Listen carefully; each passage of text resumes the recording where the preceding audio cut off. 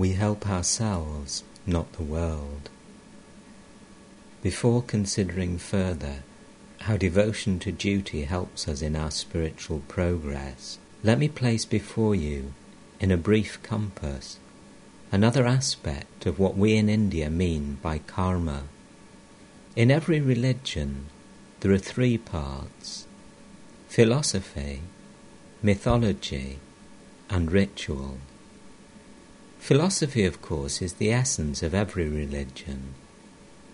Mythology explains and illustrates it by means of the more or less legendary lives of great men, stories, and fables of wonderful things, and so on.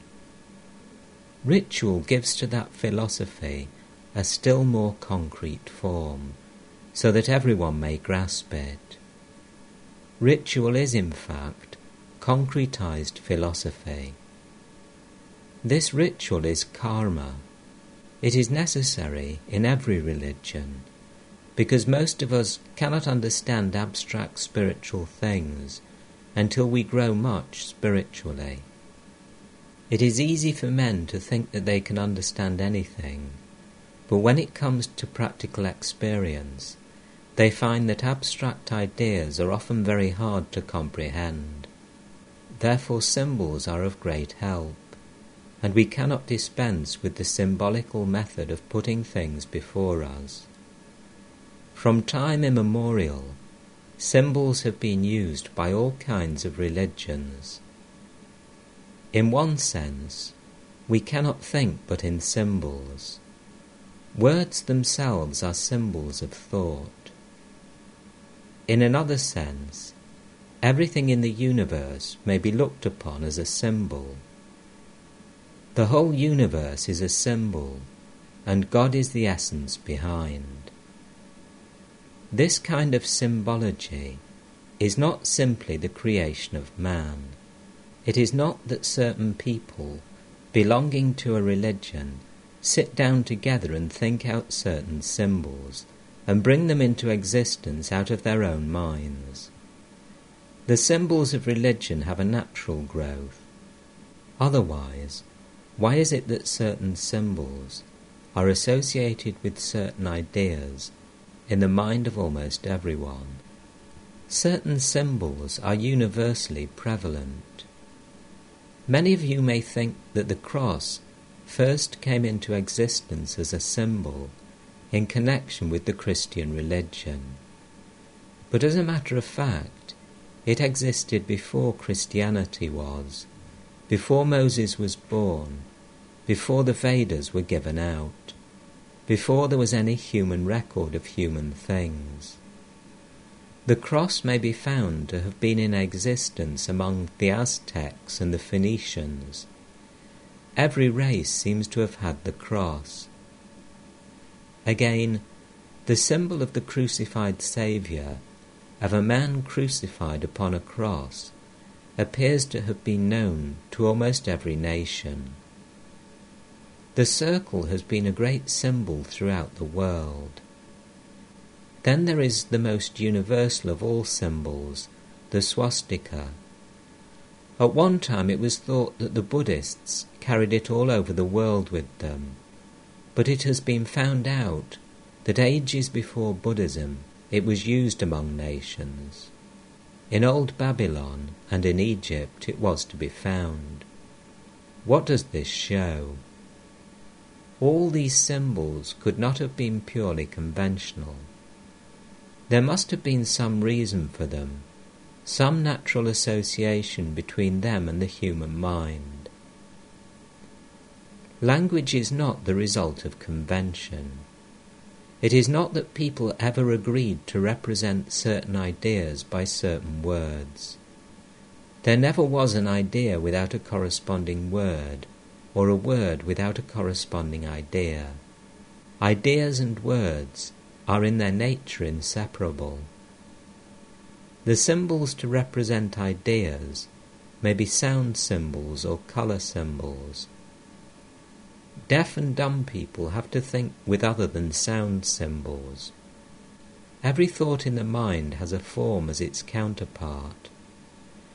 This is called in Sanskrit philosophy nama rupa, name and form. It is as impossible to create by convention a system of symbols as it is to create a language. In the world's ritualistic symbols, we have an expression of the religious thought of humanity. It is easy to say that there is no use of rituals and temples and all such paraphernalia. Every baby says that in modern times. But it must be easy for all to see that those who worship inside a temple are in many respects different from those who will not worship there. Therefore, the association of particular temples, rituals, and other concrete forms with particular religions has a tendency to bring into the mind of the followers of these religions the thoughts for which these concrete things stand as symbols, and it is not wise to ignore rituals and symbology altogether. The study and practice of these things form naturally a part of karma yoga. There are many other aspects of this science of work. One among them is to know the relation between thought and word, and what can be achieved by the power of the word. In every religion, the power of the word is recognized, so much so that in some of them, creation itself is said to have come out of the word.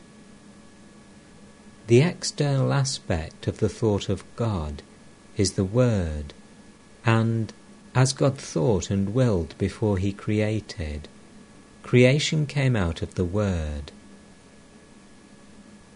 In this stress and hurry of our materialistic life, our nerves lose sensibility and become hardened. The older we grow, the longer we are knocked about in the world, the more callous we become, and we are apt to neglect things that even happen persistently and prominently around us. Human nature, however, asserts itself sometimes, and we are led to inquire into and wonder at some of these common occurrences. Wondering thus is the first step in the acquisition of light. Apart from the higher philosophic and religious value of the word, we may see that sound symbols play a prominent part in the drama of human life. I am talking to you. I am not touching you. The pulsations of air caused by my speaking go into your ear and produce effects in your minds. You cannot resist this. What can be more wonderful than this? One man calls another a fool, and this other stands up and clenches his fist and lands a blow on his nose. Look at the power of the word. There is a woman weeping and miserable. Another woman comes along and speaks to her a few gentle words. The doubled-up frame of the weeping woman becomes straightened at once. Her sorrow is gone, and she already begins to smile. Think of the power of words. They are a great force in the higher philosophy as well as in common life. Day and night we manipulate this force without thought and without inquiry. To know the nature of this force and to use it well is also a part of karma yoga. Our duty to others means helping others, doing good to the world. Why should we do good to the world? Apparently to help the world, but really to help ourselves. We should always try to help the world. That should be the highest motive in us. But if we consider well, we find that the world does not require our help at all. This world was not made that you or I should come and help it. I once read a sermon in which it was said, "All this beautiful world is very good, because it gives us time and opportunity to help others." Apparently this is a very beautiful sentiment. But is it not a blasphemy to say that the world needs our help? We cannot deny that there is much misery in it. To go out and help others is therefore the best thing we can do, although, in the long run, we shall find that helping others is only helping ourselves. As a boy, I had some white mice. They were kept in a little box in which there were little wheels, and when the mice tried to cross the wheels turned and turned, and the mice never got anywhere. So it is with the world and our helping it. The only help is that we get moral exercise. This world is neither good nor evil. Each man manufactures a world for himself. If a blind man begins to think of the world, it is either as soft or hard, or as cold or hot. We are a mass of happiness or misery. We have seen that hundreds of times in our lives. As a rule, the young are optimistic and the old pessimistic. The young have life before them. The old complain that their day is gone. Hundreds of desires which they cannot fulfill struggle in their hearts. Both are foolish nevertheless. Life is good or evil, according to the state of mind in which we look at it. It is neither by itself. Fire by itself is neither good nor evil. When it keeps us warm, we say, "How beautiful is fire." When it burns our fingers, we blame it. Still, in itself it is neither good nor bad. According as we use it, it produces in us the feeling of good or bad. So also is this world. It is perfect. By perfection is meant that it is perfectly fitted to meet its ends. We may all be perfectly sure that it will go on beautifully well without us, and we need not bother our heads wishing to help it. Yet we must do good. The desire to do good is the highest motive power we have if we know all the time that it is a privilege to help others. Do not stand on a high pedestal and take 5 cents in your hand and say, "Here, my poor man." But be grateful that the poor man is there, so that by making a gift to him, you are able to help yourself. It is not the receiver that is blessed, but it is the giver. Be thankful that you are allowed to exercise your power of benevolence and mercy in the world, and thus become pure and perfect. All good acts tend to make us pure and perfect. What can we do at best? Build a hospital, make roads, or erect charity asylums. We may organize a charity and collect $2 or $3 million. Build a hospital with 1 million. With the second, give balls and drink champagne. And of the third, let the officers steal half, and leave the rest finally to reach the poor. But what are all these? One mighty wind in 5 minutes can break all your buildings up. What shall we do then? One volcanic eruption may sweep away all our roads and hospitals and cities and buildings. Let us give up all this foolish talk of doing good to the world. It is not waiting for your or my help. Yet we must work and constantly do good, because it is a blessing to ourselves. That is the only way we can become perfect. No beggar whom we have helped has ever owed a single cent to us. We owe everything to him, because he has allowed us to exercise our charity on him. It is entirely wrong to think that we have done, or can do, good to the world, or to think that we have helped such and such people.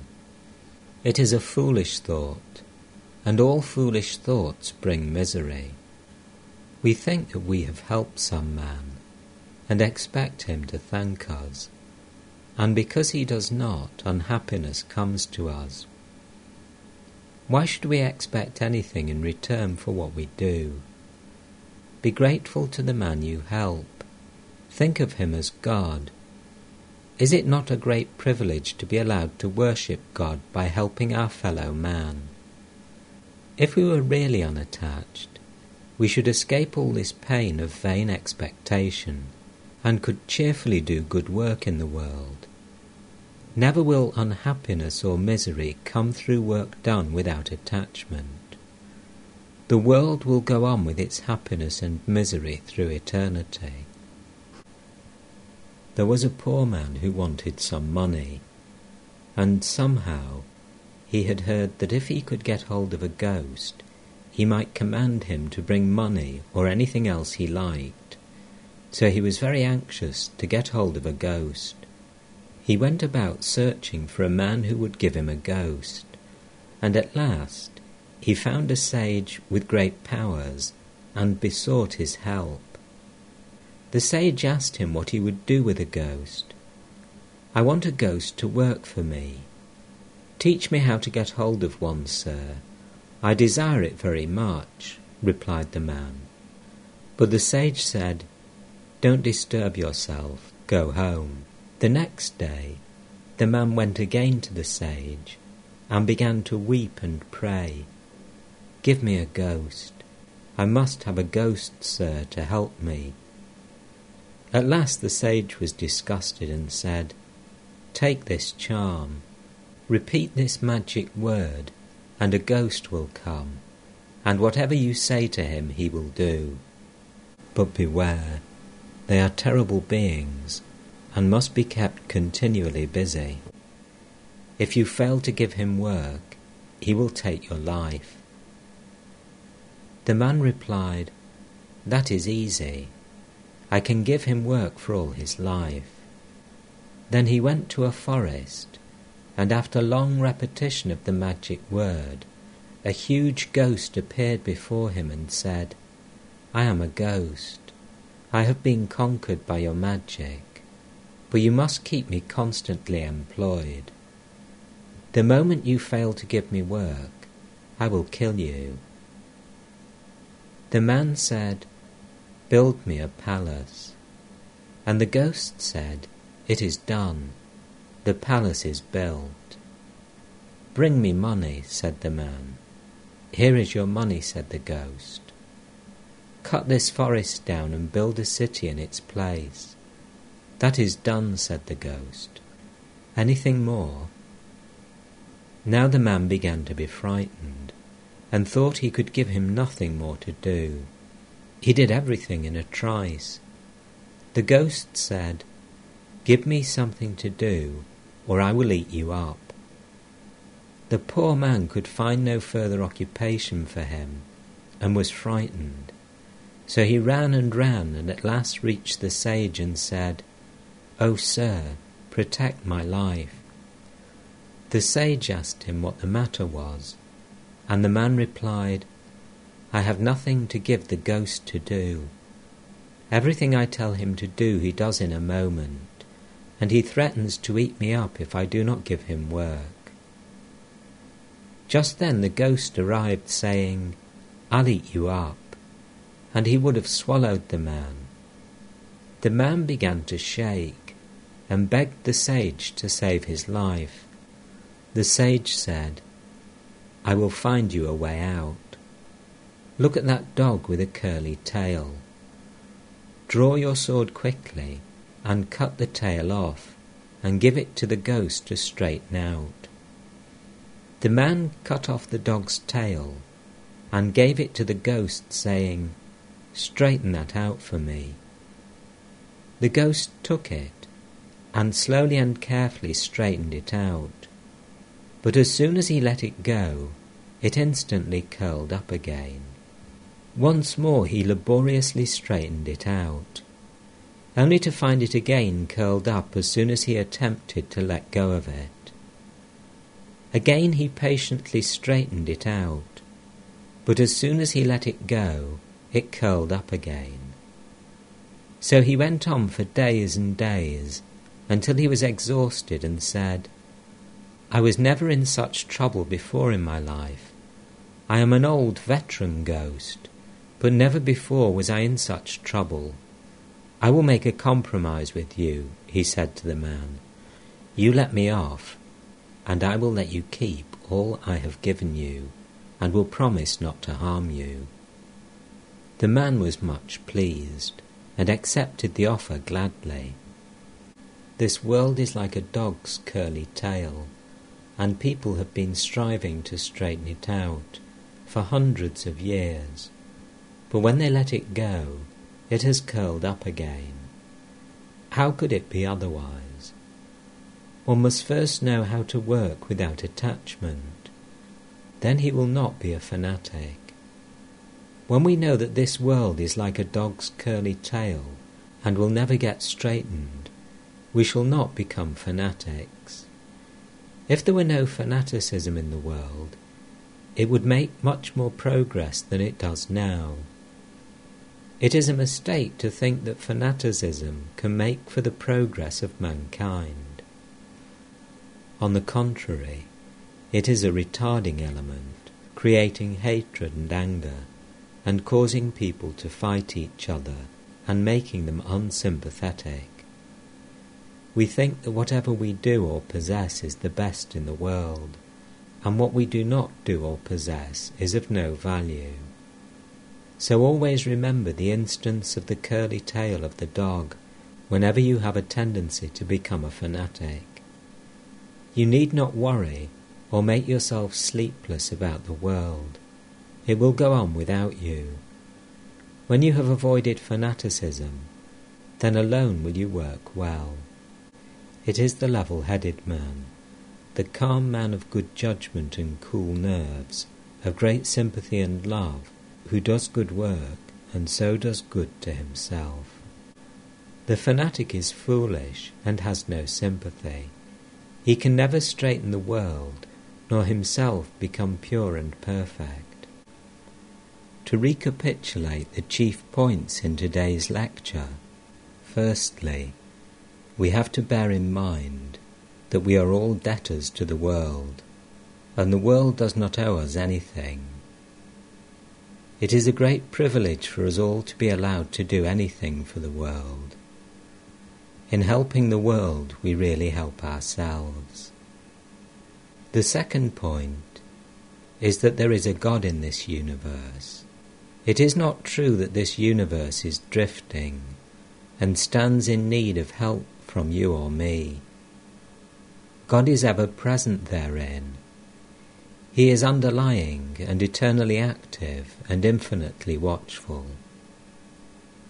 When the whole universe sleeps, he sleeps not. He is working incessantly.